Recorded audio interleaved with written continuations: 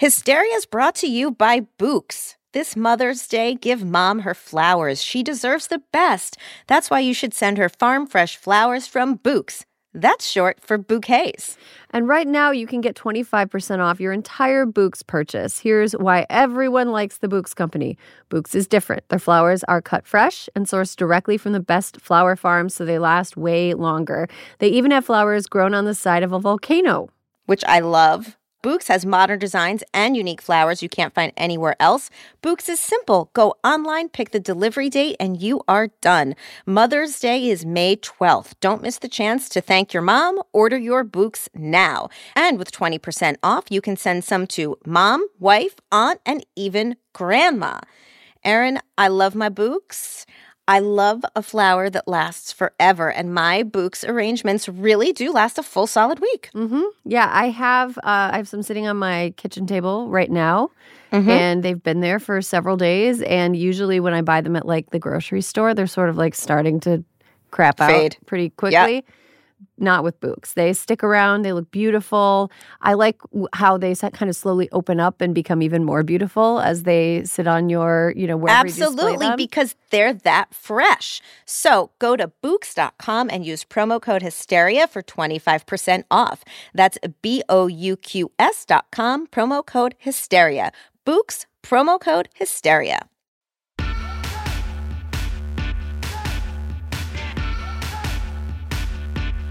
Hello and welcome to Hysteria. I'm Erin Ryan. And I'm Alyssa Mastromonaco.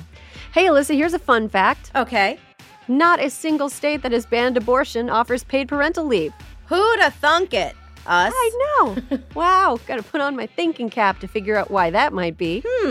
So this episode, Alyssa, as they say, runs the gamut. It's the best. It's the best of us. We love running the gamut. We've got shoes special for running the gamut.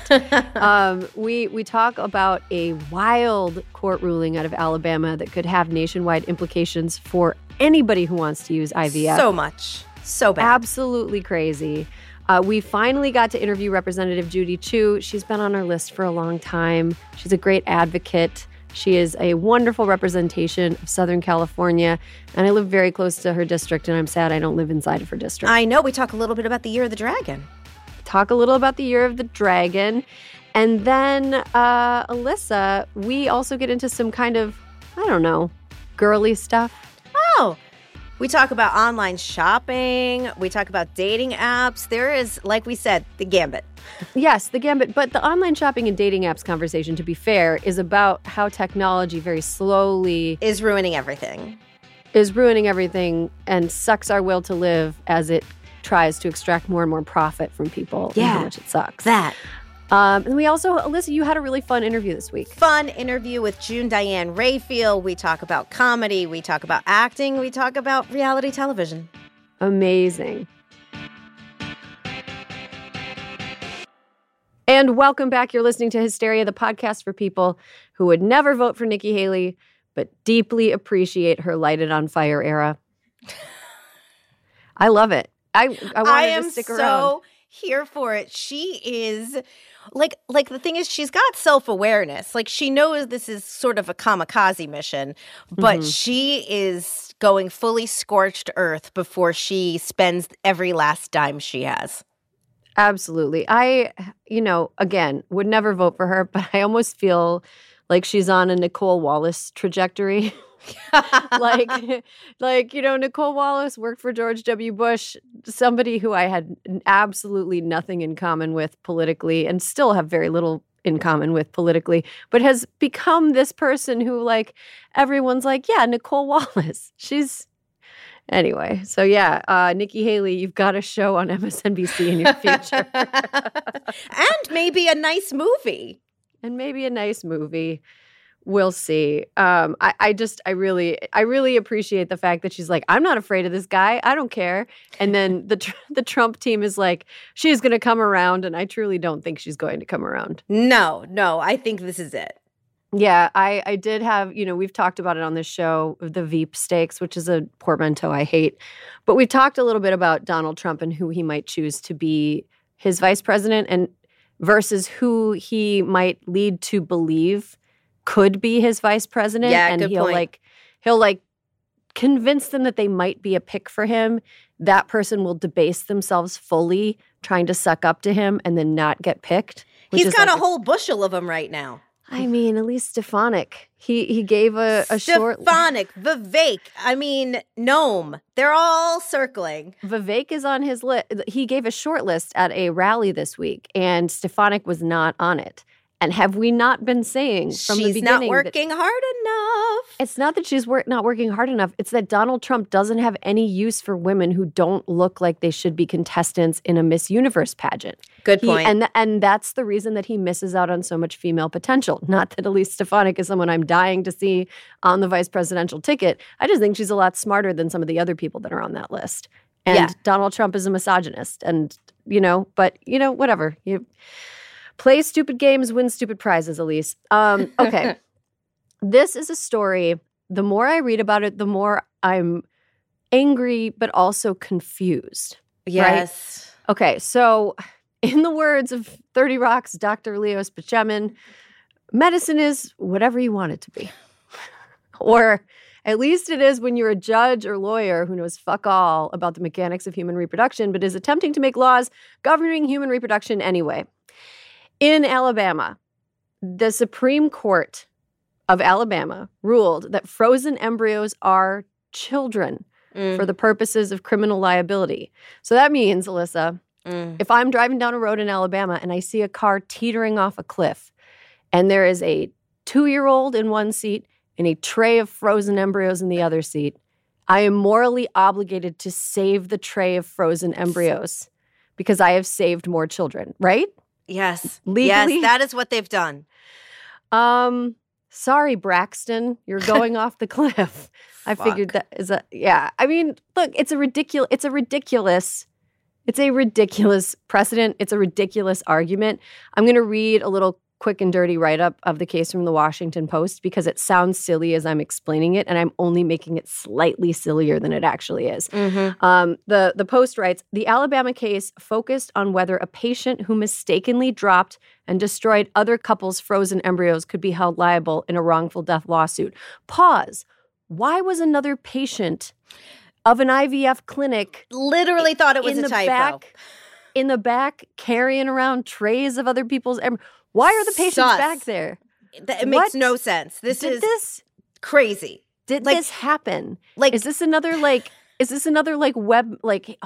webmaster situation who's like, hypothetically, an imaginary gay person might ask me to design a wedding website for them, and the Supreme Court was like, yes, hypothetically, you've been hypothetically harmed, and therefore we're going to make a ruling based around that. This doesn't sound like a real thing that happened. This actually sounds to me, Erin, like if you were a lawyer, you'd talk to the patient, you'd be like, should we actually bring this lawsuit? Because now we have to cop to the fact that there was a patient where they shouldn't be. There was a patient amidst the embryos. It seems like a lot of things were overlooked in an effort to bring this case forward. Or, I mean, I don't know. This is like not connecting like many of the plot elements of True Detective season 4 for me. You had thoughts on that. Yeah, I'm going to let it go, and I'm going to move forward into my life from a place of peace because I've already got enough on my mind. But okay, so going back to the Washington Post write-up, the court ruled that the patient could be held liable. So the patient that dropped the tray of frozen embryos, who was for some reason back in the IKEA display area of the embryo clinic, the court wrote that it had long held that, quote, unborn children are children, and that was also true for frozen embryos, affording the fertilized eggs the same protection as babies under the Wrongful Death of a Minor Act. It applies to all children born and unborn without limitation, the court wrote. It is not the role of the court to craft a new limitation based on our own view of what is or is not wise public policy. That is especially true, whereas here the people of this state have adopted a constitutional amendment directly aimed at stopping courts from excluding unborn life from legal protection. Fucking Alabama. Fucking Alabama, man. Like, oh my God. But it gets a little wilder, doesn't it? Yes, it gets a little wilder. In a concurring opinion that echoed that view but drew criticism, Alabama Supreme Court Chief Justice Tom Parker quoted the Bible as he examined the, quote, sanctity of unborn life. Nothing creepier than a pro-life old man. holding that. Or quoting Nothing. the Bible in court. In a court ruling. Medicine is not what you want it to be, Chief Justice Tom Parker, you fucking creep. He wrote, human life cannot be wrongfully destroyed without incurring the wrath of holy God, who views the destruction of his image as an affront to himself. Okay, first of all, God is not a man.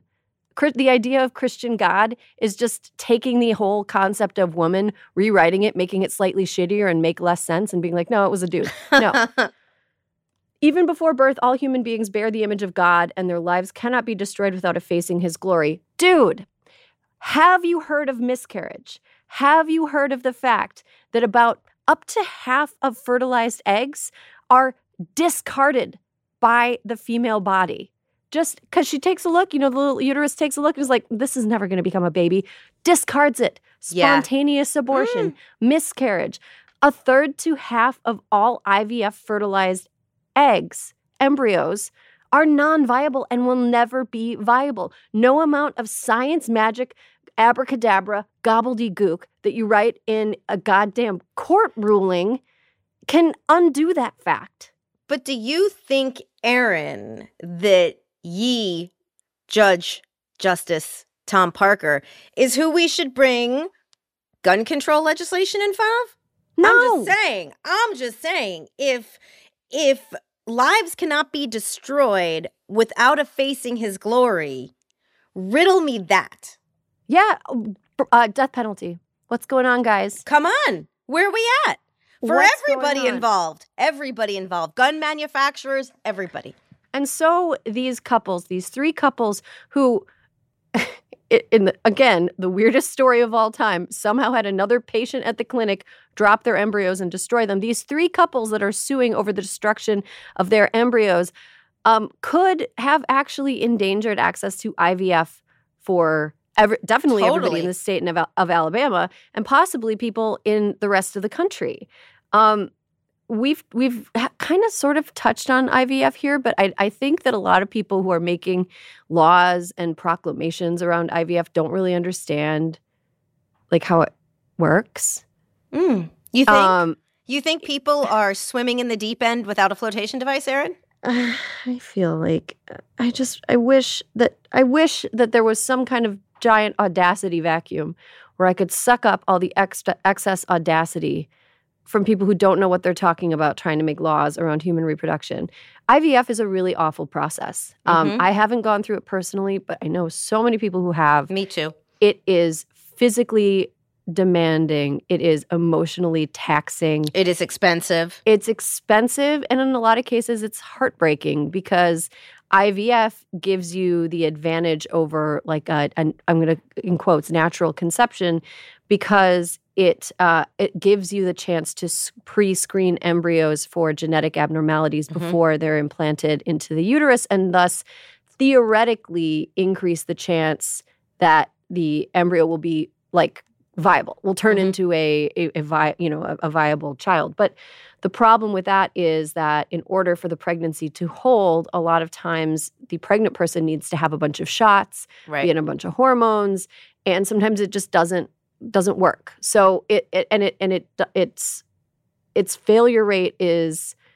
When I first read about the failure rate of IVF, I was kind of astonished because of how expensive it is. You're basically buying a chance. You're buying a chance to have a child. And the fact that there is a new wave of anti-abortion laws that are targeting parents that just want to have a chance is like, well, it's so cruel. Well, because Erin, as we've talked about, this turns everything. It's like America can't have nice things, right? We find a way through science to help people who want to have kids be able to have kids. And now, in theory, I have not been through it, but you and I have talked about it. If you go through and you take your eggs to be frozen, you want to get as many as you can. When you fertilize, as we've talked about, they survive better if they have been fertilized. So if they're embryos versus frozen eggs. Exactly. And so the best outcome is that you have a lot of eggs and you can fertilize them and you have a lot of frozen embryos. In this instance, with this law, that is not a good thing Because in theory, what happens then if you choose to implant 2 embryos, hoping for 1 or 2 babies? Well, the rest of them, what do you do with? Do you have to, under this new law, do you have to adopt them? Do you have to? Do you have to pay to store them? It's expensive. Do you have to pay to store them forever? If there's a failure of power or something, you assume that these places have loads of backup generators. And the embryos get destroyed. What is that? Like, who's responsible? Who gets charged under this law? This is some dangerous whack-ass shit. It's dangerous whack-ass shit. And I think let's go a little further and think about who uses IVF. Yep. And why anti-choice anti-abortion zealots would be so comfortable targeting it. People who use IVF tend to be the LGBTQ community, first of all. If there are 2 women who want to have a child together, there's, that's one way to. Single moms by choice, people who want to go about being moms on their own without a man. Older moms, people who put off parenthood for one reason or another. And, Alyssa, this one I don't think they're doing on purpose, but cancer patients. Cancer patients. Can you imagine? In the state of California, if you have cancer, your insurance is actually required to cover the cost of IVF before you start. Which is an incredible benefit. But that's the thing. That's a thing that a lot of cancer patients, before they start treatment, will have as many eggs harvested as possible. And then if they're married or partnered, they'll have them fertilized before they're frozen so that they have a better chance of one day becoming a parent. I know 2 women for whom that was the case. I do too. I know 2 women who had to have eggs retrieved, embryos frozen, and both of them are now mothers because of IVF. Yep, mine too. So this is who those laws target. I mean, it's pretty obvious that these people don't want women to wait to have kids. They don't want they don't want us to have lives before we have children. They don't want LGBTQ people to have children. Yep. They don't want women who are successful and single who have decided to go do parenthood alone to have the option to have children this way. Let's beat up on the cancer patients while we're at it, because they do need to be taken down a couple notches. Right. If I'm being honest, if anybody does. Because really, is this what they want to do? They want to. Someone has cancer, they retrieve their eggs, fertilize embryos, they have 1 or 2 implanted, they have some extras left over, and they're like, dear cancer survivor, now we're coming for you again. That is pathological. I thought you fuckers were worried about the birth rate. No. Are you worried about the birth rate or Erin, not? They are such chaos, they don't know what they're worried about, except Christian. They really want to bring us back to a time that no longer exists by force. Yep. And it is, and IVF isn't something that's accessible to a lot of people. I think that's important to acknowledge. Of course. It is still something that is becoming more accessible as more insurance companies cover it and as more workplaces and there's more programs to access IVF. It's really ridiculous that they're defining a fertilized embryo as the same thing as a human child. And, it'd be one thing if this was just an isolated, wacky incident. I mean, it would be tragic for the people of Alabama. Oh, no. But it's not an isolated, wacky incident because this has always been part of the playbook post-Roe v. Wade moving forward for a specific fringe element of the anti-abortion movement. And just after Alabama Supreme Court made this ruling, a anti-abortion advocacy group in Florida tried to use the case that the Alabama Supreme Court ruled on in front of the Florida Supreme Court, arguing that an amendment to the state constitution that would guarantee access to abortion should not be allowed to be on the ballot this fall in Florida. Erin, they tell on themselves over and over and over again. And they're at it in Kansas. They are at it in Kansas. There's a new bill in Kansas that's kind of been flying under the radar that wants to allow pregnant people to start accessing child support immediately after conception, therefore putting fetal personhood into state law. Okay. Right. So, sneaky as fuck. Yeah. And, they tried something like this in Wisconsin. And Alyssa, the night of and the days after Ohio's issue 1 passed. Yep. There were a lot of conservative pundits who were like, we got to do something. We got to do something to come out in favor of parents. And their dumbass suggestion was that they offer child support payments to pregnant people. Yeah. Never once have they been like, you know what? Why don't we offer like extra childcare subsidies? Why don't we offer paid parental leave? Why don't we? No, what they want to do is redefine fetuses, blastocysts, embryos as children for the purposes of obtaining child support. And which I support pregnant people being given child support, but not because those are children, but because they have additional medical needs. Correct. And this is just their jiggery pokery to be like, see, people like it. At first blush, if you're not reading the fine print, it sounds humane, right? That you can access extra benefits when you're pregnant. Right. But that's not what they're doing.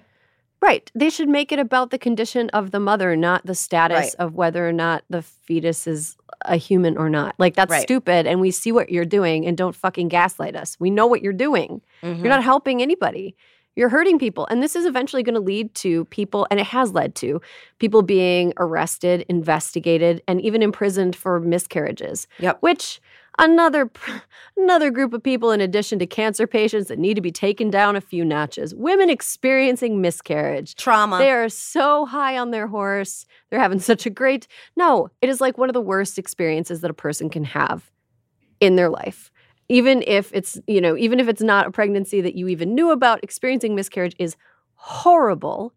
And under laws that define a fetus or an embryo as a person, somebody experiencing a routine miscarriage could find themselves the subject of an investigation into how culpable they were for a miscarriage. Right, exactly. Women who have miscarriages already fucking blame themselves. And it is almost never their fault. And now, given all this, can someone who wants to investigate a miscarriage go back and demand to know what you ate, demand to know if you exercised, like it is the most invasive and disgusting move. When we didn't think they could get lower, they can. We should never sleep on it. No, because these assholes won't ever stop. We never get to stop. And it sucks, but that's just the way things are. Okay, Alyssa, there was a ProPublica piece this week. I don't want to spend too much time dwelling on it, but there was a ProPublica piece that everybody should read. And it was about the on-the-ground impact of an abortion ban. ProPublica, which everybody should support. Yep. They're not a paid advertiser, nor should they be. They should spend their money on journalism. ProPublica, keep doing what you're doing. ProPublica spent a year documenting the life of Mayron Hollis, a Tennessee mother who wanted to terminate her high-risk pregnancy. By the way, Alyssa, her high-risk pregnancy was that the embryo had implanted in scar tissue from a C-section. And when that happens, as the embryo matures, you run the risk of your body exploding. Totally. Basically. I couldn't, Erin, reading this, I started reading it last night, and I'm like, I actually can't read this before bed. Like, this is so catastrophic. And when I read it this morning, if people are feeling apathetic about 2024, you have to read this article. It is the reason that we have to stay like alert and active. And what happened to Myron was literally like among the cruelest of situations that I could possibly imagine. Like she has this medical emergency.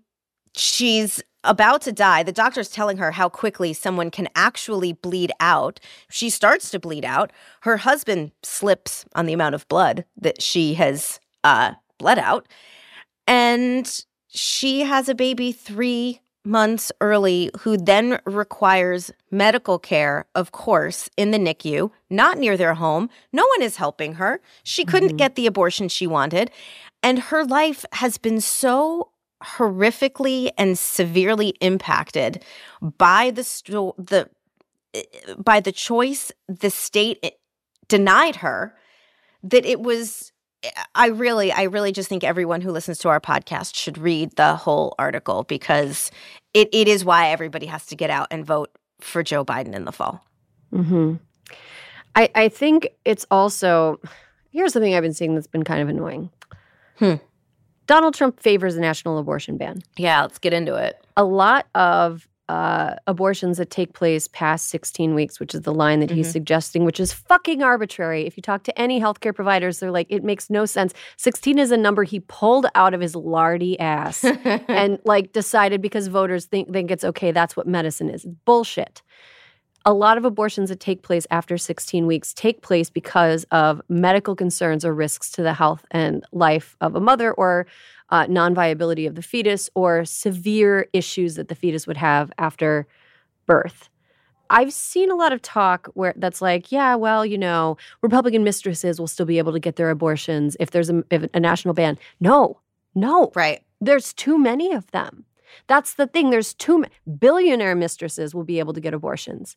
People who can fly down to Mexico for a weekend who are not in any kind of state of medical distress. Because in a lot of cases, if you're like after 16 weeks and need an abortion, you're not going to be able to like hop on a plane and go somewhere where it's legal. You are not going to be able to access abortion care if there is a national ban. Unless you are literally a billionaire's mistress. I hate the discourse that's like, yeah, well, rich people are still going to get them. No, they're not. Rich people in Texas aren't getting them. Like, you're not actually. And maybe a few very lucky people who are able and willing to take huge risks will be able to get them. But we can't count on that. Your privilege won't protect you. No. Your blue state residency won't protect you. If your wealth won't protect you. Unless it's like exceptional. But even then, your wealth can't prevent you from having a medical emergency that makes it impossible for you to travel to a place where you can safely access abortion care.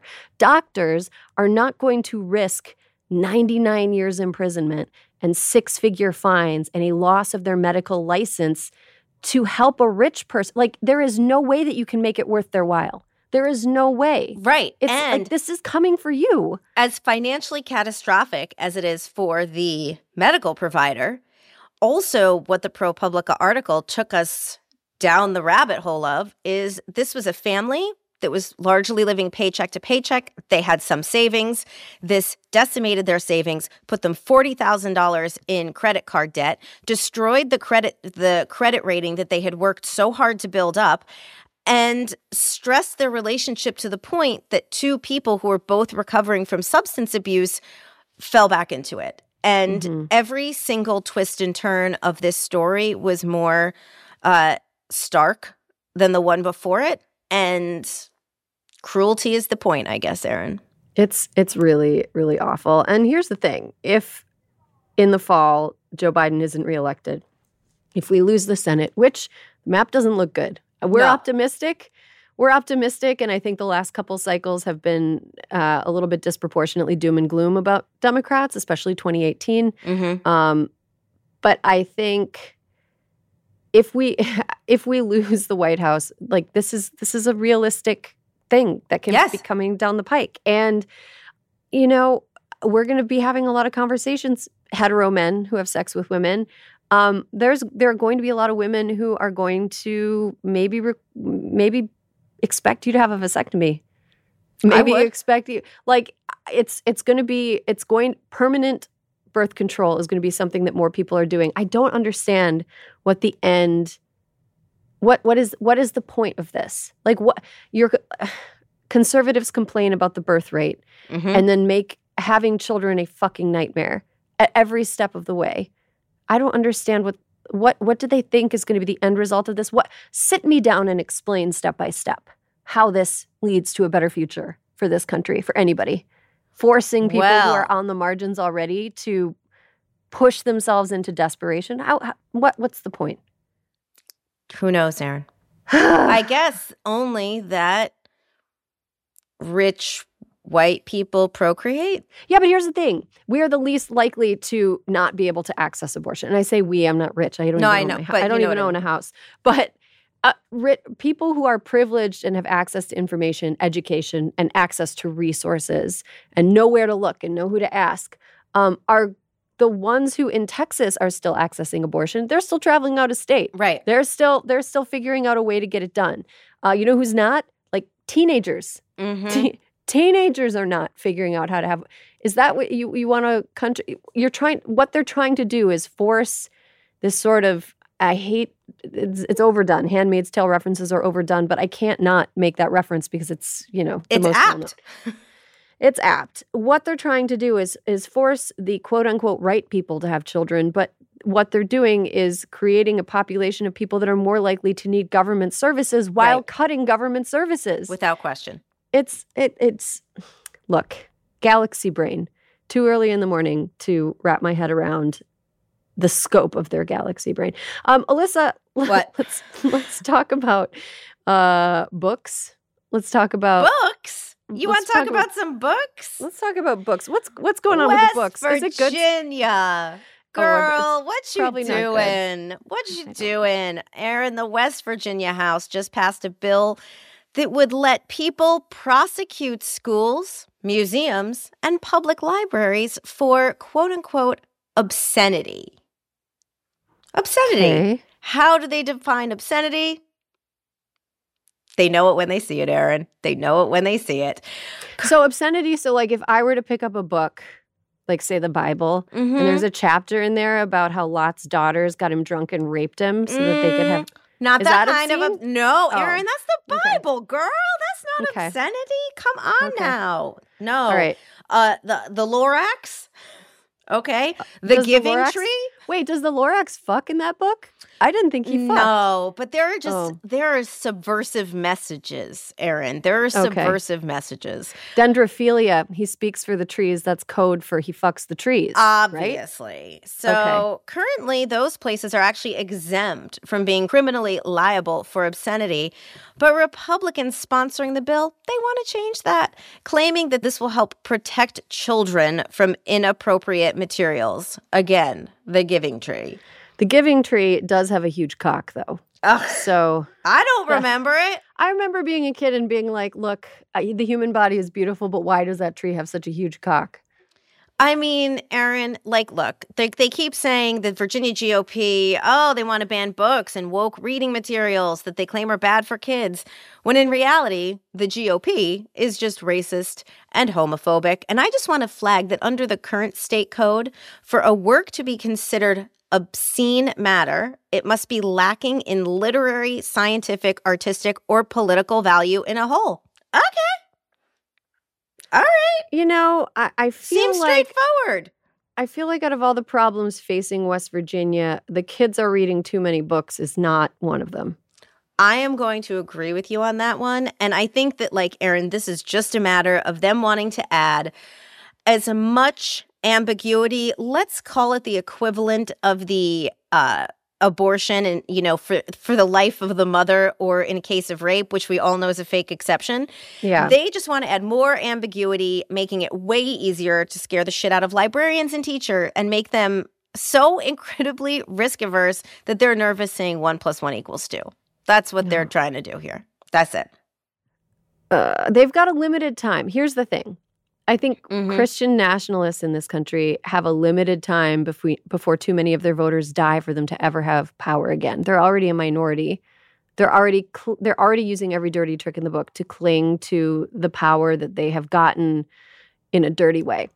And there's a finite amount of time, whereas their most ardent voters age and die off, there's no future for them. The only way for them to have a future is for them to really, go for the brass ring right now.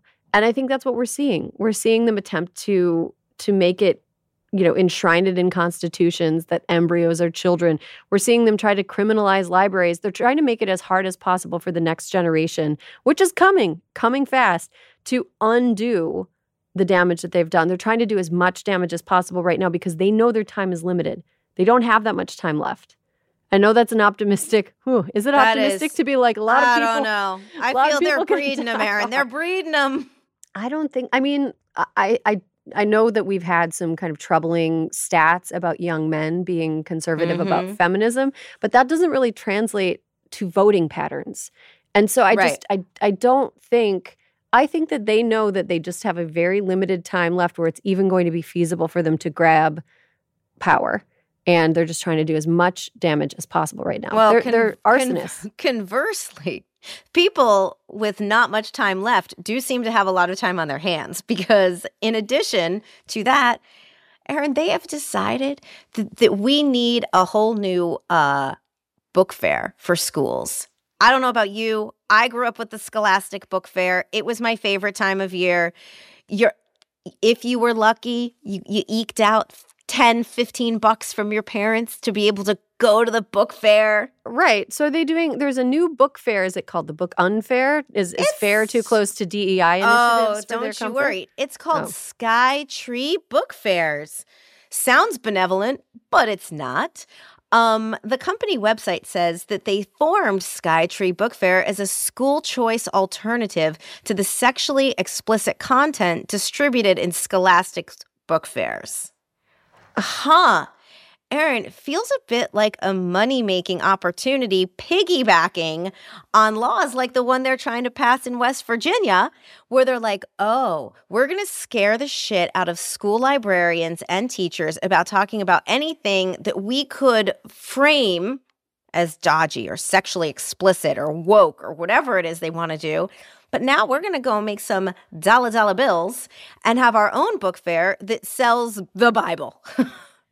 That is, I'm sorry. That's very stupid. A conservative book. I don't understand. I don't know. Yeah. Are they going to have like an alt? Remember Goosebumps books? I think maybe they were like they were young for me, but I remember when they came out. They're going to have alt Goosebumps books that are supposed to be scary, but in a conservative way. And every single book is about a gay person being nice to them. Imagine what Skytree Books would do to Nancy Drew. That feminist bra burner. Nancy Drew hears a swear. Oh no. Nancy Drew walks past a satanic monument in the Iowa State Capitol. What would they do when Ramona Quimby was going through her tomboy phase? I don't know. But do you remember how people freaked out about the film Turning Red because it alluded to the existence of periods? Yikes. Periods. Something that happens. These people are the most terrified babies imaginable. But here's the good news. Kids don't think school is cool at all anymore. Yeah, no. And so I don't think that they're going to be like, oh, the school doesn't think Scholastic book fairs are cool, so I guess I better listen to them because I always follow them. I mean, if you and I were both in middle school, wouldn't we just Google the list of banned books and order them from Amazon and then be the renegades by our lockers being like, listen. I would have started a club. Read the Lorax. I would have drawn like one letter for each of the, I would have come up with a name of the club, the Bad Readers Club or something, and then I would have made a sign for it with one page of spiral notebook paper per letter, and I would have stuck it to the side of the school, and we would have met during recess, and we probably would have gotten in trouble. We probably would have gotten in trouble, and I would have cried because I never got in trouble. I never got in trouble. A little bit of trouble, but honestly, you and I would have been such trouble together in high school. We would have been starting like intellectual positivity clubs, and it would have been stupid. It'd have been like if Lisa Simpson was multiplied by 2 and formed a street gang. That would have been us. But we would have thrived. We would have absolutely thrived. We have to take a quick break. When we come back, an interview with Congresswoman Judy Chu.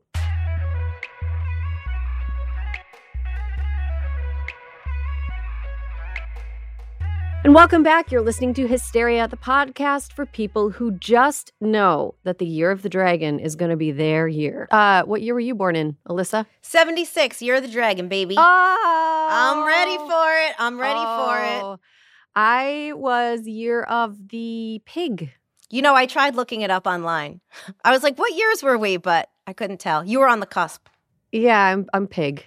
You're the pig. Generosity and perhaps too much There is generosity. no one less Year of the Dragon than me. I don't know. I think you've got your own power. Our guest today is a congresswoman from Southern California, representing the district that covers Pasadena and the San Gabriel Valley. I could actually probably throw a Frisbee from my house and hit her district. I am so close to her district, so close. When she was elected to the position in 2009, she became the first Chinese-American woman in Congress. Congresswoman Judy Chu, welcome to Hysteria. Oh, thank you for having me. We are so glad you're here. How have this month's Lunar New Year celebrations been for you? Well, it was very joyous, but also very poignant because it was the 1-year anniversary of the Monterey Park shooting. So we had a lot of reflection going on. And yet it was so wonderful to see the crowds out there because people were getting back to what they should be doing, which is being with each other and with the community. Mm-hmm. We were just in Alhambra last weekend celebrating, and it was really, there were so many people out. It was really cool to see. What does the Year of the Dragon bring? Can you let our listeners know what it means and why people sometimes get extra excited for Years of the Dragon? Well, the dragon represents power, strength, and courage. And so I just hope that imparts to everybody that they have their own power, strength, and courage to do what they need to do to make this world a better place. Mm-hmm. Congresswoman, you mentioned the tragedy almost exactly a year ago when the shooting in Monterey Park killed 11 people and injured 9, right in the middle of Lunar New Year. Do you think that we will ever get some reasonable gun control in this country? Are you optimistic? This is my fervent hope. Of course, I was very much for measures that would improve gun safety and reduce gun violence ever since I got to Congress. But the shootings in Monterey Park brought it so close to home. This shooter had a high-capacity magazine, which he attached to his semi-automatic pistols. And so one thing is very, very clear. We need a ban on assault weapons and on high-capacity magazines, which is what allowed him to kill 11 people in just a matter of minutes. But we have that plus so many other common sense things that should be done. For instance, truly universal background checks where we close the loopholes. We need to be able to close the loopholes that allowed the Charleston killer to just get a gun despite the fact that he shouldn't have been qualified. But the 3 days passed, there wasn't a background check, and so they just gave the gun to him anyway. So it's things like that that we can do that will save lives and that will move this country forward. We clearly won't be able to get something passed during this time period when the House is controlled by Republicans. They are so much against any kind of gun safety measure. And in fact, they actually want to expand it. They want to expand the access to guns and have concealed carry go across all states. But I am confident that once we are able to get the House and keep the Senate and keep the presidency, that we will do what we need to do, and that is make this a safer place for all of us. We are just sick and tired of this time period where mass shootings are so commonplace. They're almost happening every day. Mm-hmm. Congresswoman, last week, the mother of Ethan Crumbley in Michigan was held accountable for her son's mass shooting. Do you think convictions like that will help deter mass shootings, and do you think that they'll help further push legislation? I do think that she should have been held responsible because she could see that her son was deteriorating, and yet she participated in obtaining a gun. And she has responsibility for his actions as the parent of a minor. So, yeah, she should have looked more carefully and known that her actions would have terrible, terrible consequences. Mm-hmm. Congresswoman, you have been a longtime advocate for reproductive rights. You've also got a PhD in psychology, which is very cool. Trump just endorsed a national abortion ban, and some states are trying to declare that frozen embryos are the same thing as human children.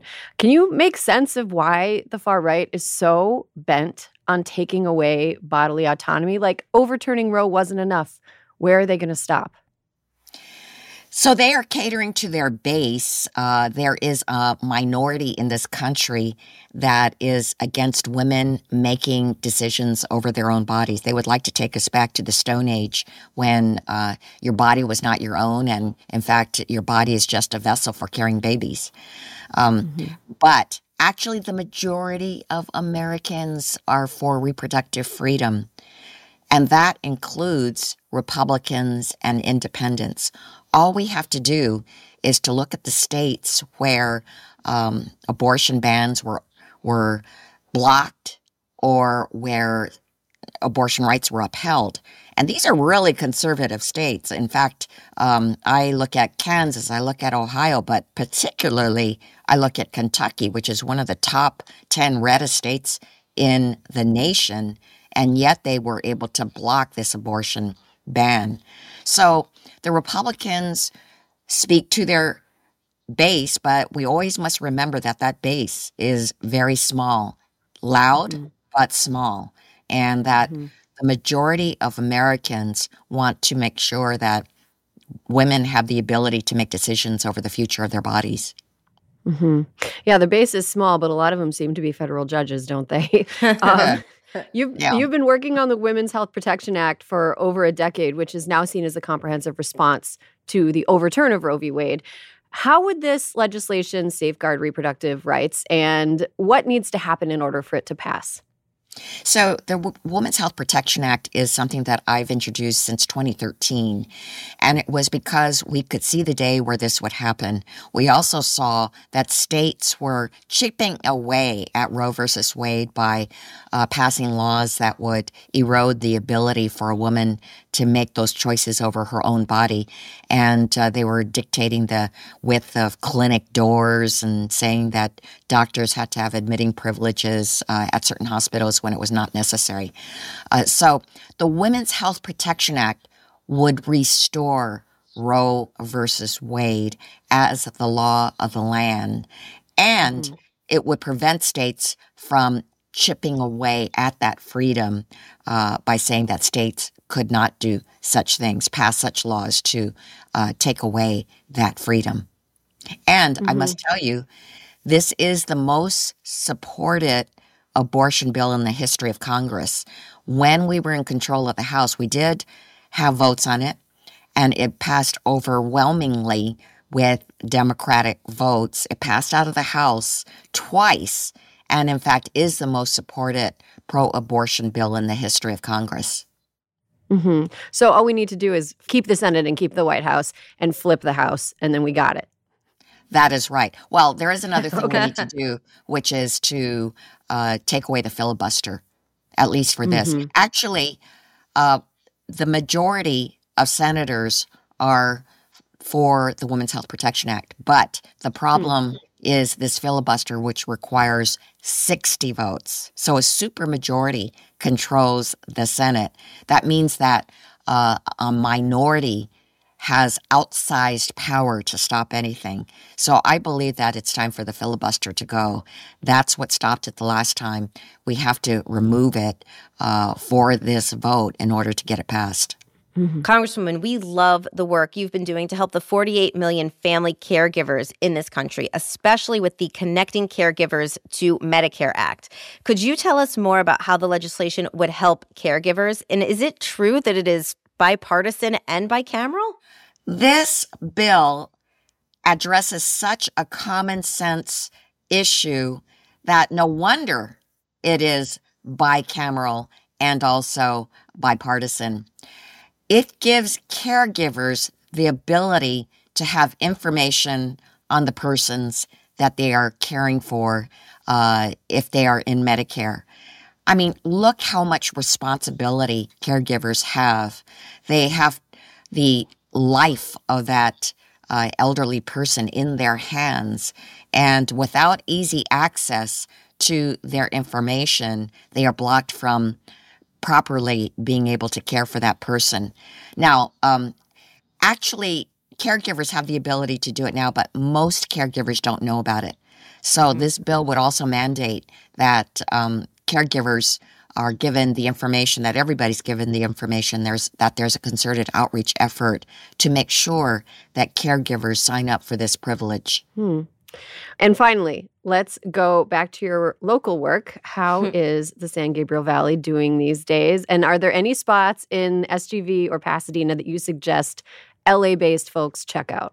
Well, one thing I'm very, very excited about is the San Gabriel Mountains. And, it was in 2014 when I was able to get President Obama to declare the San Gabriel Mountains a national monument.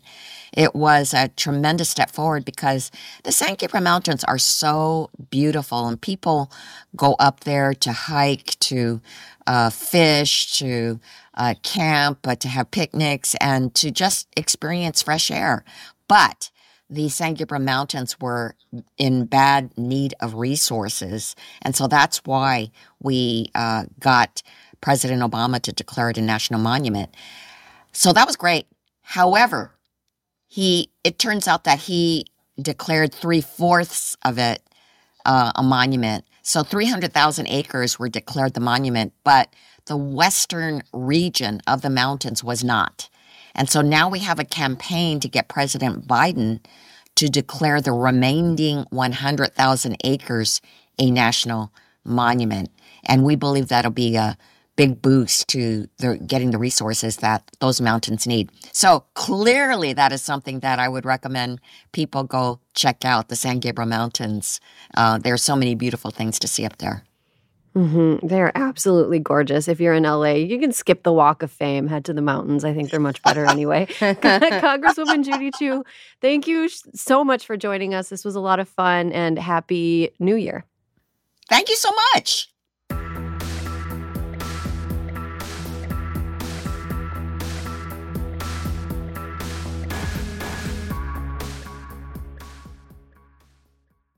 This episode is brought to you by IQ Bar. Power up your life with superior brain and body nutrition products from IQ Bar. Their plant protein bars are the perfect low-carb breakfast. Their IQ Mix zero-sugar hydration drinks replenish electrolytes. And their IQ Joe mushroom coffees will keep you focused all day long. Start each day right with IQ Bar's brain and body boosting bars, hydration mixes, and mushroom coffees. Their ultimate sampler pack includes all three. IQ Bar empowers doers with superior brain and body nutrition. All their products are entirely free from gluten, dairy, soy, GMOs, and artificial sweeteners. And today, Hysteria listeners get an exclusive offer of 20% off plus free shipping. Just text Hysteria to 64,000. One thing I love about IQ Bar is, first of all, right now it's really dry where I am. Oh, okay. It is hard for me to stay hydrated.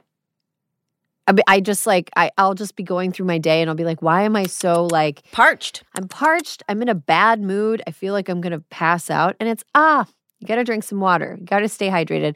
I really like their IQ Mix Zero Sugar hydration drinks because it allows me to rehydrate myself at a time when I feel like the atmosphere is trying to take all my moisture away. Well, and sometimes you need more than just water.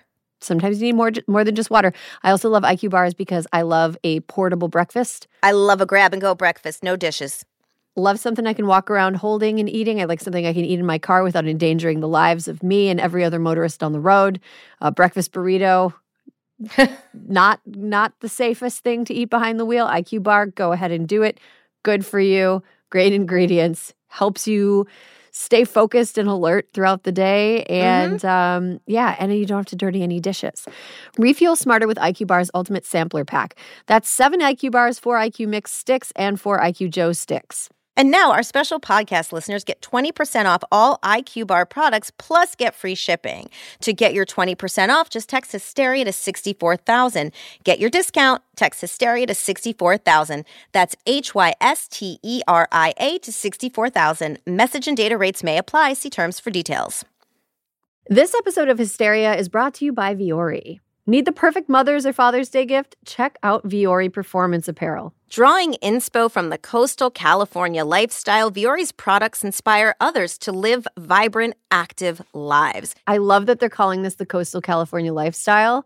I will embrace that instead of what I thought it was, which was the I only want to wear comfortable clothes lifestyle. Yeah. I refuse to be uncomfortable if I want to be productive. I refuse to be uncomfortable, but sometimes I have to look like I belong in a respectable place lifestyle, which is like Viore is perfect for it because the clothes look fantastic. They fit great. They are so comfortable. I lie down in mine all the time. Especially, Erin, the women's performance joggers. They have a slim but relaxed fit and are designed with dream knit stretch fabric. I love my joggers. I've slept in mine. I've slept in them. Really? You don't get hot? No. They're very, like, it's like a couch nap. You know, you have like you've got like maybe a half an hour in the afternoon. You're like, ooh, I've got a like small break. I'm very tired. I'm going to just like lay down for 20 minutes. Yeah. Perfect for couch napping. Joggers. I love the leggings. I can work out in them. I can do my errands in them. I can wear them with a proper top to a business meeting. It is not a problem. Oh my gosh. Yeah, you probably could. Just put a blazer and like denim shirt, blazer, leggings. So easy. 100%. And of course, the men's core shorts. They have a classic athletic fit, falling just above the knee, while the Sunday performance joggers are made from recycled performance stretch fabric. I got my dad some men's core shorts. He wears them to mow the lawn. It's perfect. He is like, I think my dad is one of those people that just like beats the crap out of his clothes. He'll wear them until they look like a security blanket that a 30-year-old still has, where it's just like a ball of string, and you're like, ugh. Our dads are the same. Yeah. But my dad has had his for like a couple years now, and I think I saw him wearing them the other week when I met up with family on a short weekend trip, and they still looked great. It was like, Dad, your clothes still look new. So fancy. Viore is offering Hysteria listeners 20% off your first purchase. Get some of the most comfy and versatile clothing on the planet at Viore.com/hysteria. That's VUORI.com/hysteria. You'll also enjoy free shipping on any U.S. orders over $75 and free returns. Go to Viore.com/hysteria and discover the versatility of Viore clothing. Look around. You can find cars like these on AutoTrader. New cars, used cars, electric cars, maybe even flying cars. Okay, no flying cars, but as soon as they get invented, they'll be on AutoTrader. Just you wait. AutoTrader.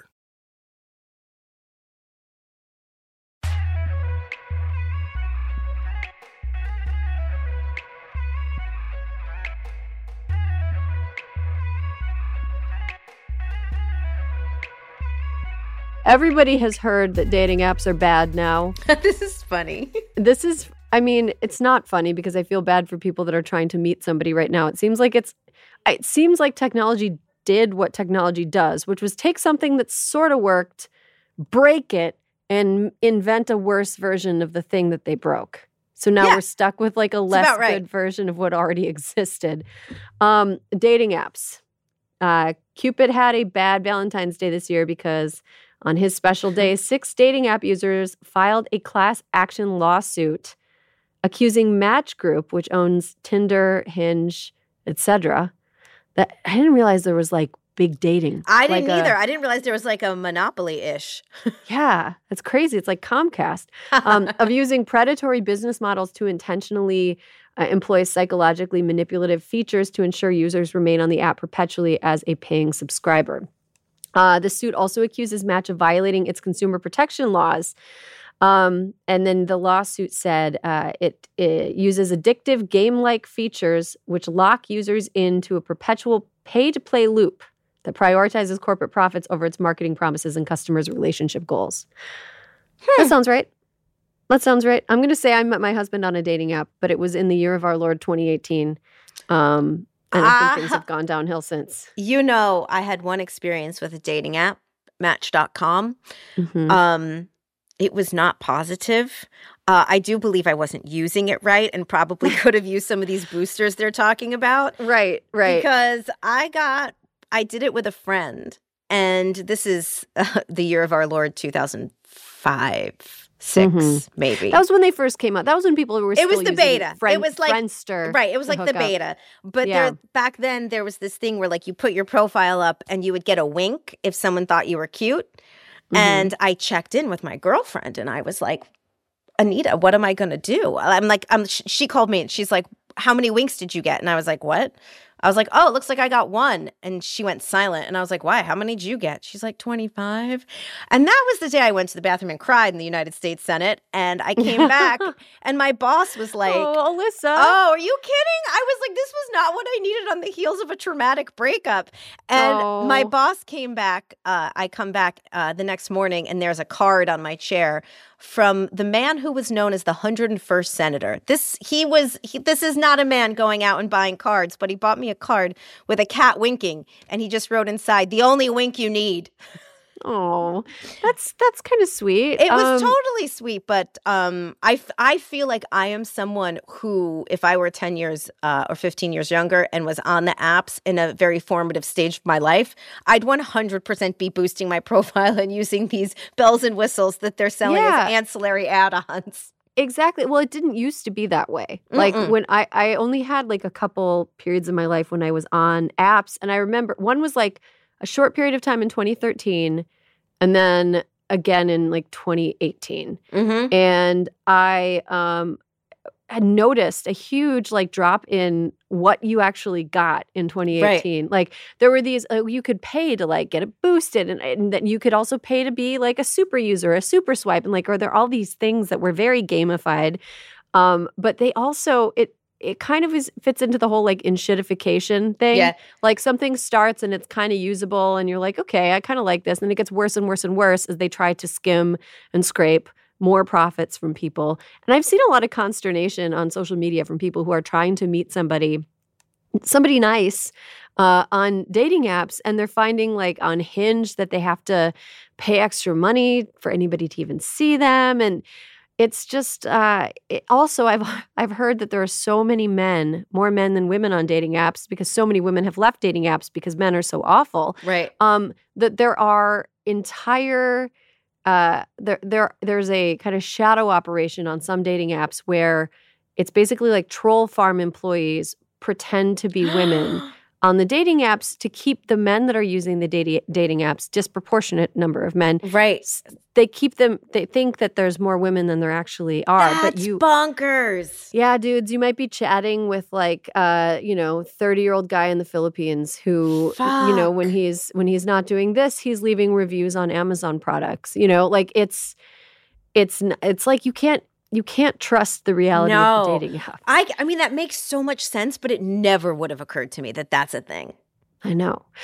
I think we're living in an age where people are slowly realizing how much of our reality exists online. And on top of that, how easy it is to manipulate that reality. Yeah. And it's a little bit unmooring to be like, oh, shit. How much of what I think is real is actually something that was paid to be manipulated by bots, by fake accounts pretending to be women who are flirting with me. It's very strange. And I really hope that there's like another answer for dating apps or something better that comes along because I think people who sincerely want companionship should have a way to find it. And if you want to be by yourself, be by yourself. But if you want companionship, why isn't technology actually helping you find it? Right. That's stupid. What's the point of technology if we can't use it to like become physically closer in ways that make us better? I don't understand. I agree. I guess the point's to make money, isn't it? Bummer.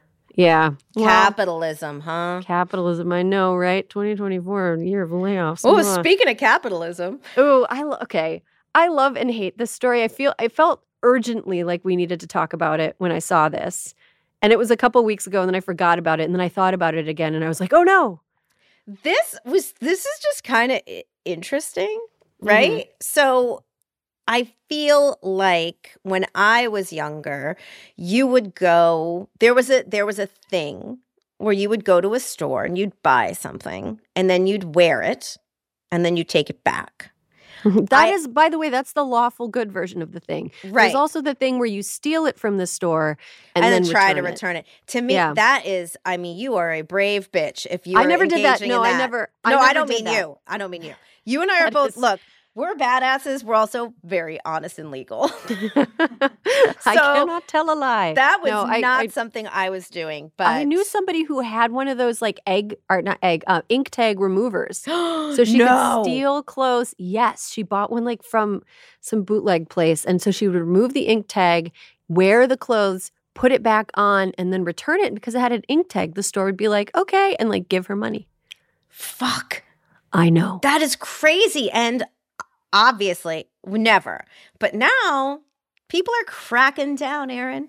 Shopaholics everywhere are in for a rude awakening because the high of returning that expensive jacket you just wanted to try on to get your money back is about to end. Online retailers who have built in free returns into their business are beginning to rethink their strategy and implementing lifetime shopping bans to supporters they decide have returned too much. Now, I was curious about this, but then there was an example given, which is one woman, Nora, an attorney, who found out she was banned from ASOS in 2021 and I think was confused. However, she had made 172 purchases and had returned 99%. Okay. That was going to trigger some shit because she had like an account. She wasn't doing it from different email addresses. She was an ASOS premium subscriber, whatever their like extra thing is where you get free shipping. So they do make it really easy. Free shipping and free returns is like part of the program. So you pay like a little bit. I think it's like $19.99. I don't know. I haven't shopped at ASOS in a long time. But over the course of the year. It's like Amazon Prime. Exactly. You get free shipping and free returns, and it's like super easy. They make it really easy. So like, why even have the program if you can't use the program? They should just say. But anyway, also, so this was in the cut, and we'll link it in show notes. But some of the people who got lifetime bans, I'm kind of like, oh, that person shouldn't have been banned. It seems very arbitrary because, like, what's the threshold? Do you know what I mean? If you're going to do a lifetime ban, you have to be like, if you return more than, it should be, I like a real step system. It should be like, if you return more than 30% of what you buy, you are no longer able to participate in the free shipping or something. You need a warning sign. Do you know what I mean? Right. You have 30 days where you don't get the free shipping anymore. Here's something that's like kind of disturbing to me. So like, my body is just going absolutely bonkers right now because I'm pregnant.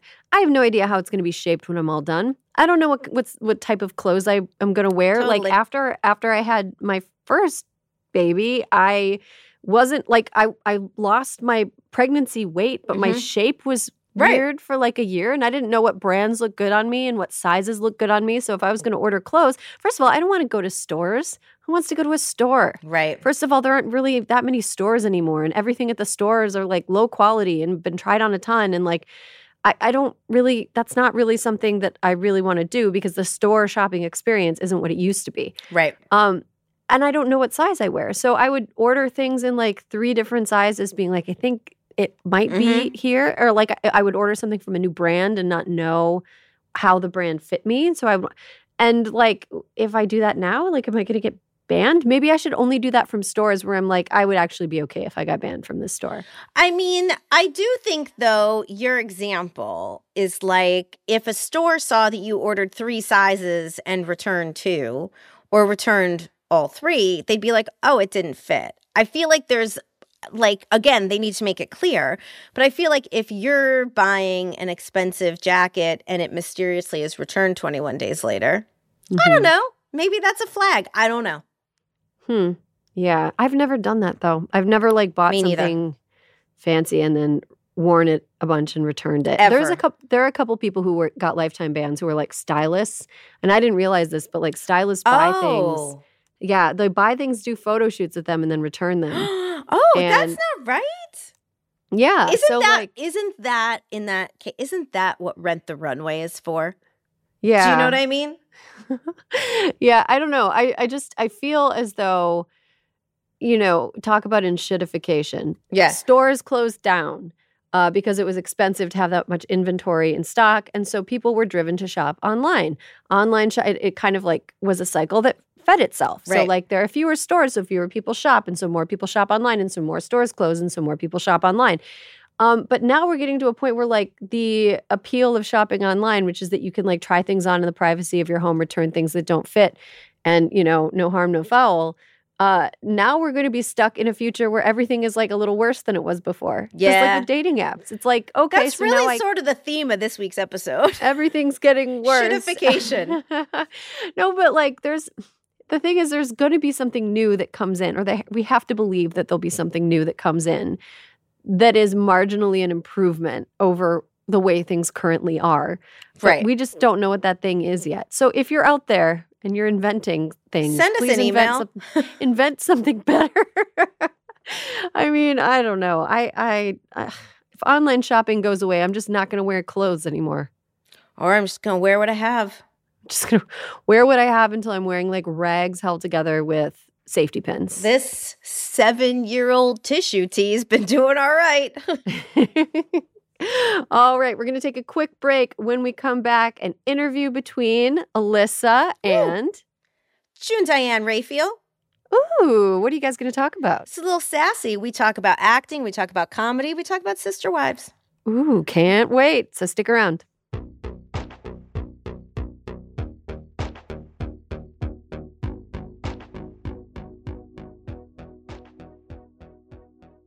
As a chef and a restaurant owner, I'm as meticulous about my cookware as I am about my ingredients. That's why I love Made in Cookware. Each pan they make isn't just designed to perform, it's crafted to last. As a mom, I love that I can trust Made in. It's made from the world's finest materials, so I can feel good about what I'm feeding my family.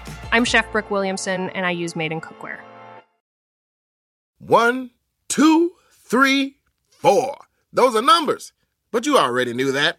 If you want to know what number you're going to pay each month for your car, use Kelly Blue Book My Wallet on Auto Trader. They're really good at numbers. Auto Trader.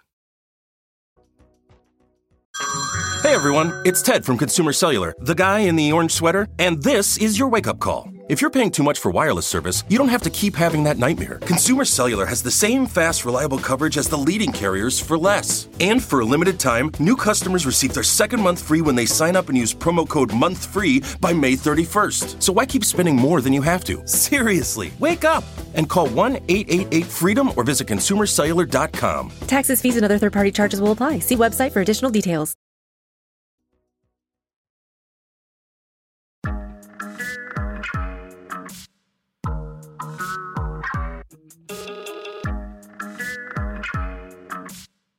This week's guest is a comedian, author, actress, my favorite sister on Grace and Frankie, host of one of my favorite podcasts, The Deep Dive. She's got a new movie coming out called Scrambled and will be on tour in February with her show, How Did This Get Made? It's June Diane Raphael. Hi. Welcome. What a lovely introduction. Thank you. Welcome I'm so excited to Hysteria. be here. You're a polymath. I am exhausted by your intro.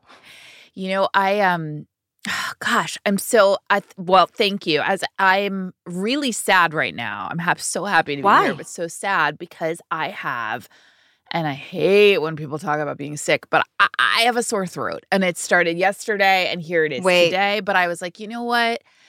I really wanted to be here, but I'm just going to name that I have a sore throat. You know, there's no way around it. But here I am, and again, mentally quite fine. Here's the thing. So I know an absurd amount about you because you're one of my favorites. Oh, God bless you. So I love an origin story. How can we tell listeners how you got into comedy? When did you know you were funny?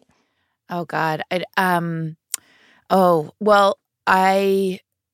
I don't know that I'm funny, but here's what I know. Well, no, but here's what I do know, that I grew up in, an Irish family, Catholic family, although that's a whole other origin story about what I've just recently found out, which is that's a whole 23andMe story, but that was our identity. And so there was a lot of, there was a premium put on like storytelling and being able to make our parents laugh and being able to make each other laugh.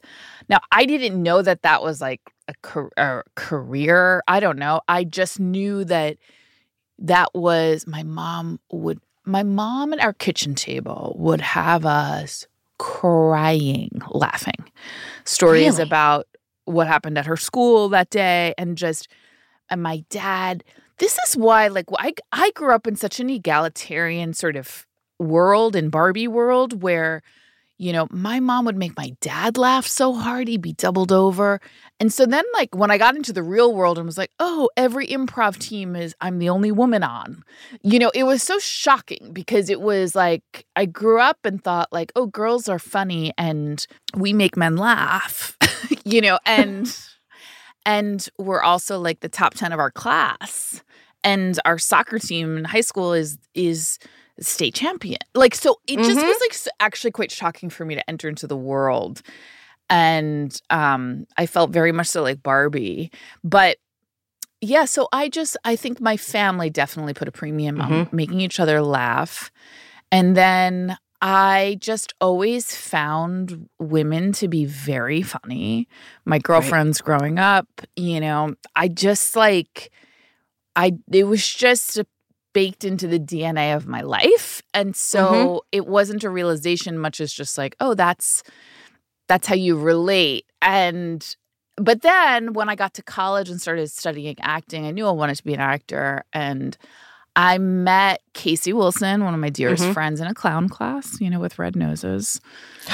And she made me laugh so hard. And she's so funny. She's so goddamn funny. And so I then, when we started like working together after NYU, and honestly, the only reason we did that was because I was like, how do we get an agent? And maybe if we do scenes and like make a showcase, they'll come and see it. But what we found was, and Casey was much further along in like the comedy world in terms of she was already taking classes at the Upward Citizens Brigade. She was already pursuing improv. I was always like, my goal and dream is to be in Three Sisters off Broadway. Like that's as far as I can see. And so I really credit her to kind of pushing me and taking me with her in many ways. And so she was the one who really introduced me to UCB, and she was the one who was like, she had her eye on SNL, sketch comedy, like that whole track. And I was just like, I thought it was fun, but it took me a little while longer to get into it or realize how much agency it gave us over our careers and what, you know, we started writing together, what a powerful thing it was. But ultimately, you know, just found people who found other people who I thought were really funny and tried to work with them. So here's the thing. One of the first big projects you two did together was doing the screenplay for Bride Wars, right? That's right. Okay, which because I was excited to interview you, I rewatched it last night before bed. I haven't seen it in a decade. Oh my God, you were the mean regifter. Of course I was crying. So here's the thing though, there are so few. I watched it and I was like, Jesus Christ. Like, I remember seeing it in the movie theater. It came out right when I had gotten to the White House. And we would do anything to just – we loved going to the movies because it was just the 2 hours of peace that we would get. Yes. And so I watched it, and there are just so few movies like that now. Like, where are the female buddy rom-coms? Can we get them back? Yeah, we can actually. It's so hard. I don't really know how to answer that because like the film and TV industry is in such a state right now that I don't know where it's all gonna like net out. Yeah, I really don't. But yes, we can. Yes, there's a interest in it. And I think that there, you know, actually, I will just plug Scrambled, which I have such a small part in. The fact that I'm even. But I watched it. I really like that movie, and I feel like I'm so proud of Leah McKendrick because she's a star of it, writer, director, and she got a theatrical release, and that's so rare, and that's so hard, and there's such an appetite, and you know, it's funny. Like women go to the movies, and we want to see our stories told. I remember when Casey and I were writing Bride Wars and being told by the studios. Not the studio that we wrote Bride Wars for, but just at that point when we were writing and rewriting features, we did a lot of rewrites on features that were at different studios and would come in and punch it up or whatever. And the mindset then, which shook me to my core and still does, was that when they're creating and investing, you know, $50 million, $30 million, whatever into a movie, and they're looking at the audience who's going to go see it and make their money back.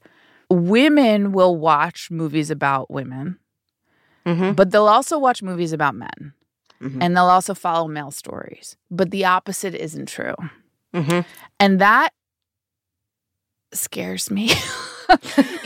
And that was so, I'll never forget it when I heard that. Like, oh, well, men won't follow women's stories. Not interested in the narratives. Not interested in like learning about humanity. And I think there's still real remnants of that, which is like it's considered a niche market. It's not great. And now I think that's changing, and I'm actually an optimist at heart. I do think that's changing. I think Barbie showed that. I think for a lot of reasons that's changing. I think generationally it's absolutely going to change. I mean, I have 2 sons who watched Barbie and are obsessed with it. Obsessed. So that's amazing. Yeah, I really think that's going to be a remnant at some point, but I just don't think we're there yet. Not there yet. Not there yet. But comedy shows, let's talk about this for a second. So TV's many a great listeners, space for women. TV, and you have occupied some great space over the past couple of years. So many listeners will know you from playing Brianna Hansen on Grace and Frankie. So there's like a through line in a lot of your characters, but I am curious, what about the character of Brianna made you scream, yes? Well, oh gosh. So I had just had my first child when I auditioned for that role. It was one of the first times I left the house. I mean, and that's not an exaggeration because I wasn't auditioning for anything, but my agent wrote me and was like, this is special. Will you go in for it? And I was like, absolutely. And I think sometimes it's a telltale sign when you, as an actor, at least for me, when you can memorize the lines very quickly. Like it's not a jump. It's not a leap. Right. And I worked on the scene for not a long time. And I just was like, oh, I know her so well. And that was it. That was it. Wow. And so I went in, I did the scene, I came out, and then I got the call very soon after. And it was like that, where it was easy. And, the thing that I love about Brianna, and a lot of people, I think, when they meet me are like, oh my God, you're nothing like her. And I'm not, but I have access to her, and not to get too actory, but there's that thing of like, oh, one of the coolest things about being an actor is that you get real compassion for people, and you're like, oh, everybody's capable of everything, the best and the worst. Right. And so, you really get to... a lot of your characters are a little bit that way. It's like, I want to say they're like morally ambiguous, but it's not. They're more like very honest.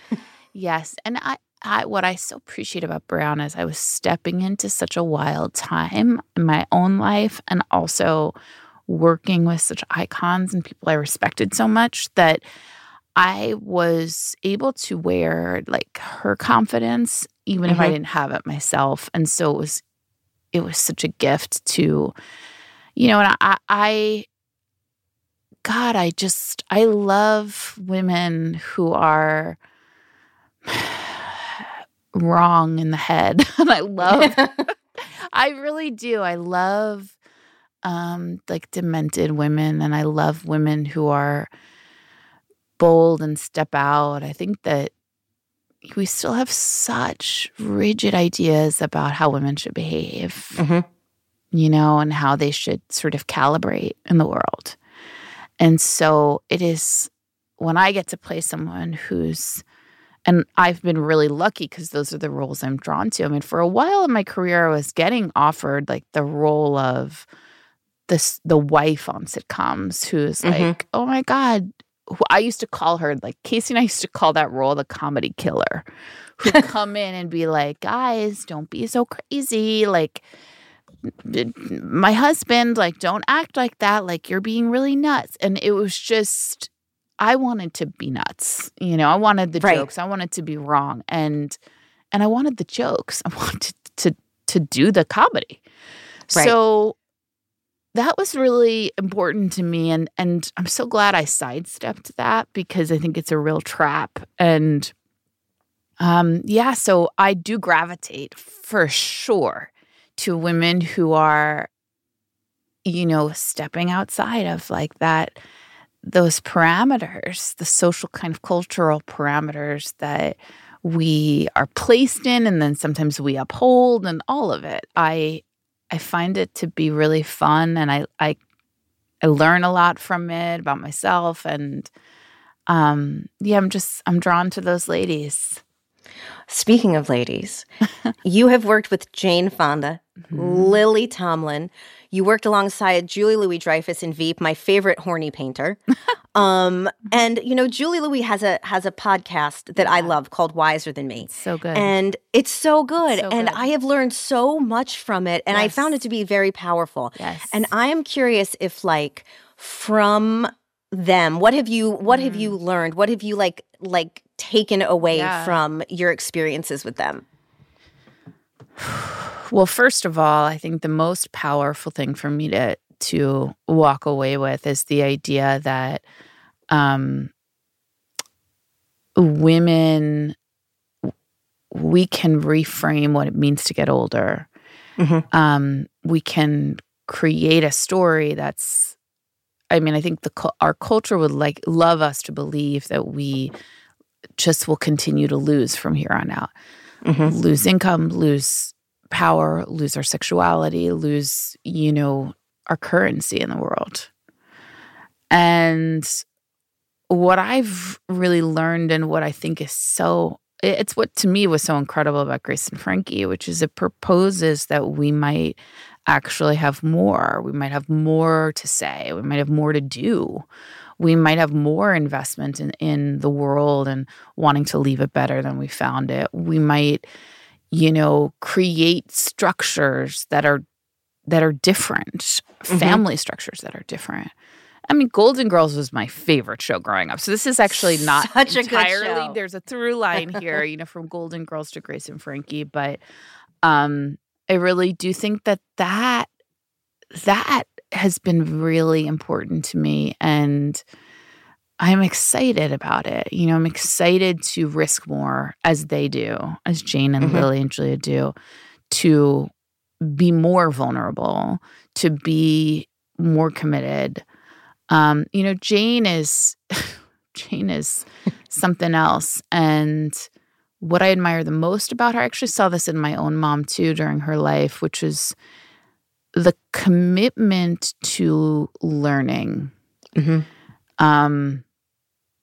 And spending herself, spending her privilege, which, my God, she does, but the commitment to learning and to offering.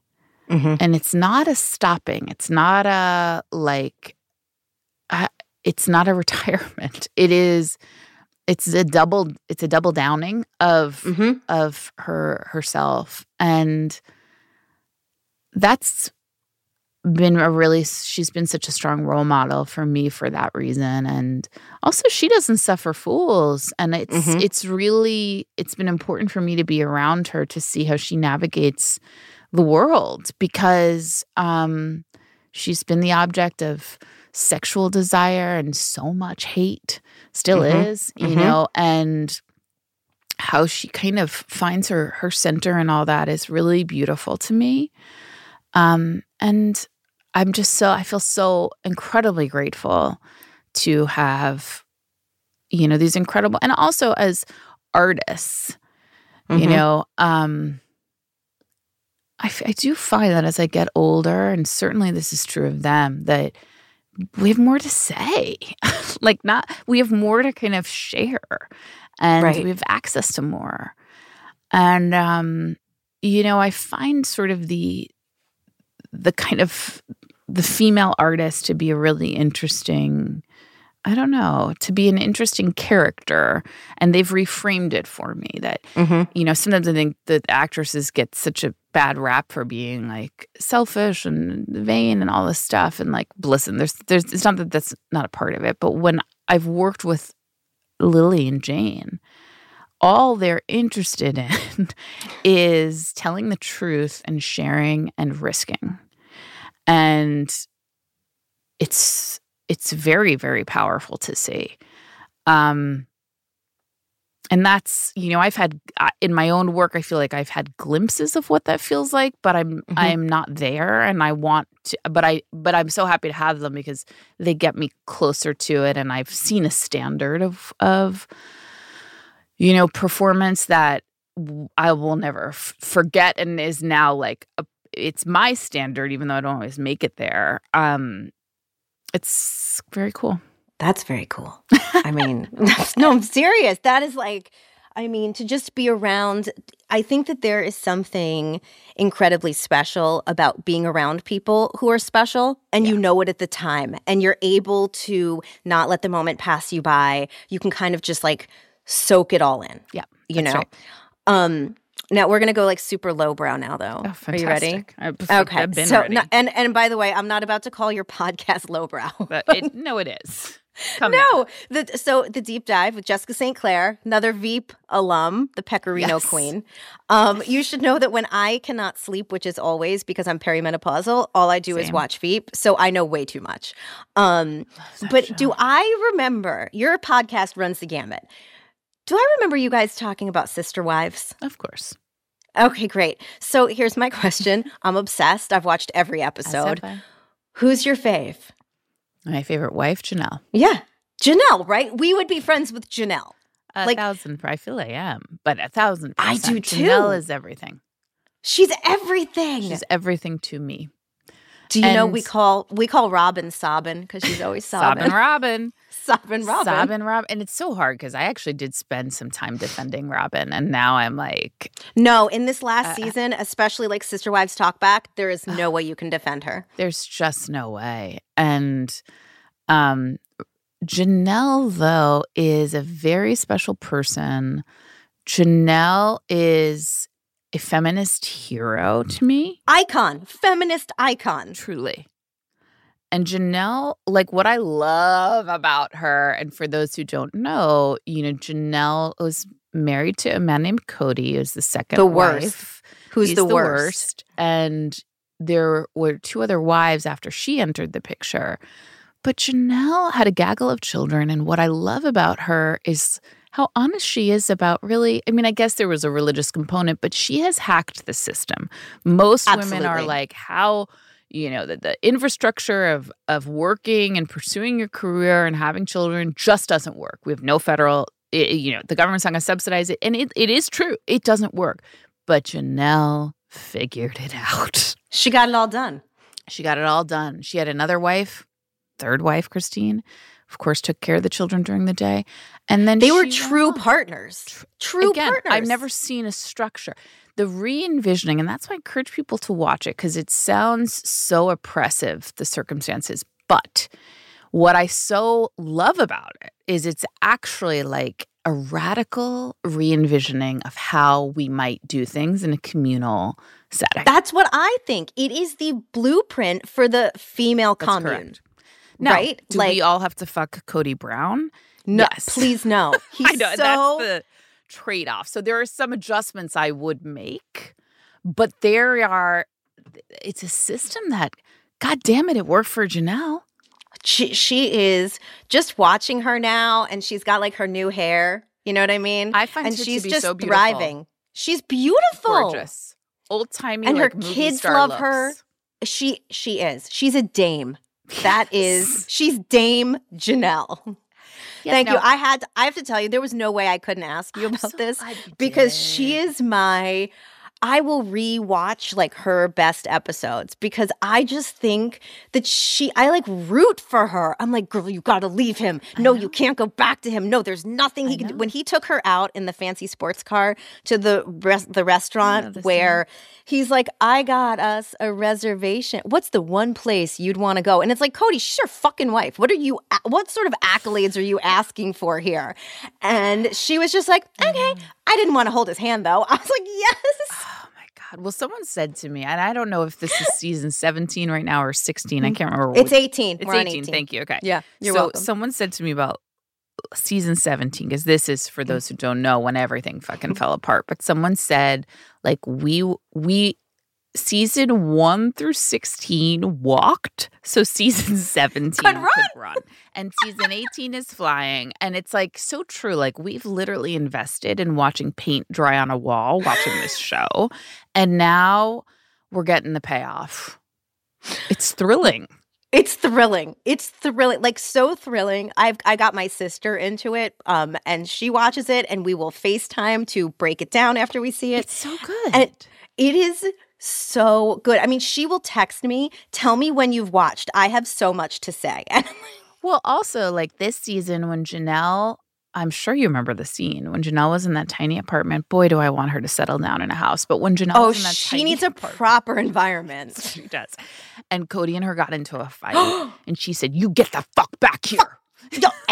And he's like, "I have nothing to say to you." I mean, it was the greatest television escalation I've ever seen. And, again, for people who haven't seen it, we've never heard these people curse in 16 seasons. 16 Everything seasons has been was them going to the grocery store, stocking up the, like, fallout shelter food pantries that they have. That's it. They are doomsday preppers. Yeah, that's it. And now this, to uncover what's been underneath it. Before we go, on this podcast, we love to talk politics. And you co-wrote the very positively reviewed book on Amazon, blurbed by Hillary Clinton, called Represent: The Women's Guide to Running for Office and Changing the World with Kate Black, who is formerly at Emily's List.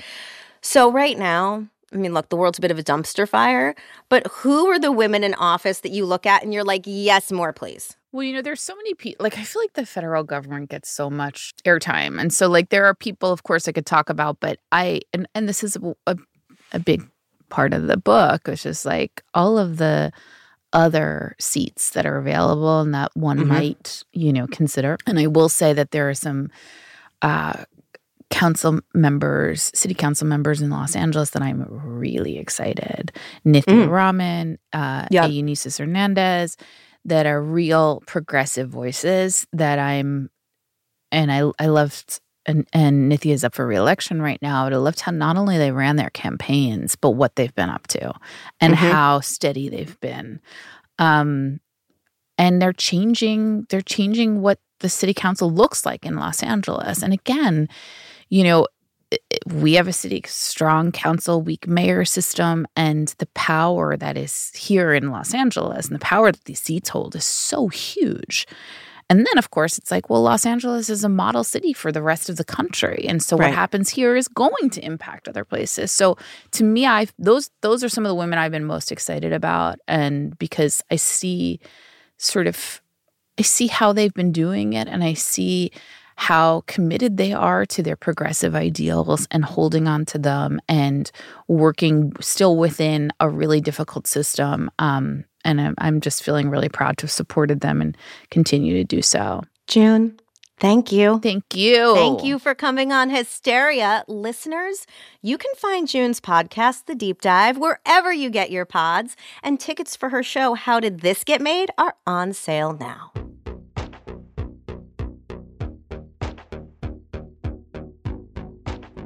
All right, and that is just about all the time we have. But before we go, we have some announcements for the class. It's all hands on deck this election year. We're even putting kids to work, not in the terrifying way that some Republicans who miss Victorian England want to put kids to work. Or like in my home state, Wisconsin, where 14-year-olds can now serve alcohol. But in a fun way, with merch. Pick up brand new I Can't Vote But You Can onesies and toddler tees for all the kids in your life. There's no better reminder of what's at stake than a baby who might not be able to vote when they turn 18 because our country elected a lunatic obsessed with ketchup and fascism. Shop all the Crooked Kids merch, including Read Me a Band book onesies and Bros for Row onesies right now at the Crooked Store. Head to crooked.com/store to shop. We also have a listener shout out. You all know we love you so much. We think you are the best listeners of any podcast. Ever. You're smarter, you're nicer, you're cooler. You let us know when something's on your mind. You're just the best. And so we wanted to shout out one of our listeners. We got an email that says, longtime listener, writing to thank you for having Representative Anna Escamani on the pod. She was on a few weeks ago. Mm-hmm. She's a representative from Florida. She's a glimmer of hope from our otherwise typically bleak legislature. We need all the help we can get in Florida, so thank you for drawing attention to the ballot initiative. That would be such an important step in the right direction after years of Republican overreach and malevolence. Side note, check out St. Pete. It rules. We're beautiful, artsy, blue city that DeSantis can't stand, all because we hated him first. Thanks for all you do. Love and appreciate you both. I've never been to St. Pete. And Me neither, but I'd check it out. Noted. All right. That's all the time we have. Thank you to June Diane Raphael and Congresswoman Judy Chu and Alyssa. Thank you for being my ride or die as Forever. Always. Listeners, if you want to get in touch, hysteria@crooked.com, and there will be more hysteria for you next week. Don't forget to follow us at Crooked Media on IG, Twitter, and TikTok. Subscribe to Hysteria on YouTube for access to video versions of your favorite segments and other exclusive content. And if you're as opinionated as we are, consider dropping us a nice review. Hysteria is a Crooked Media production. Caroline Reston is our senior producer. Our executive producer is me, Aaron Ryan. And Alyssa Mastromonaco is our co-producer. Fiona Pestana is our associate producer. The show is engineered and edited by Jordan Cantor. We get audio support from Kyle Seglin and Charlotte Landis. Our video producers are Rachel Gajewski and Megan Patzel. And thank you to Julia Beach, Ewa Okolate, Adia Hill, and David Tolles for production support every week.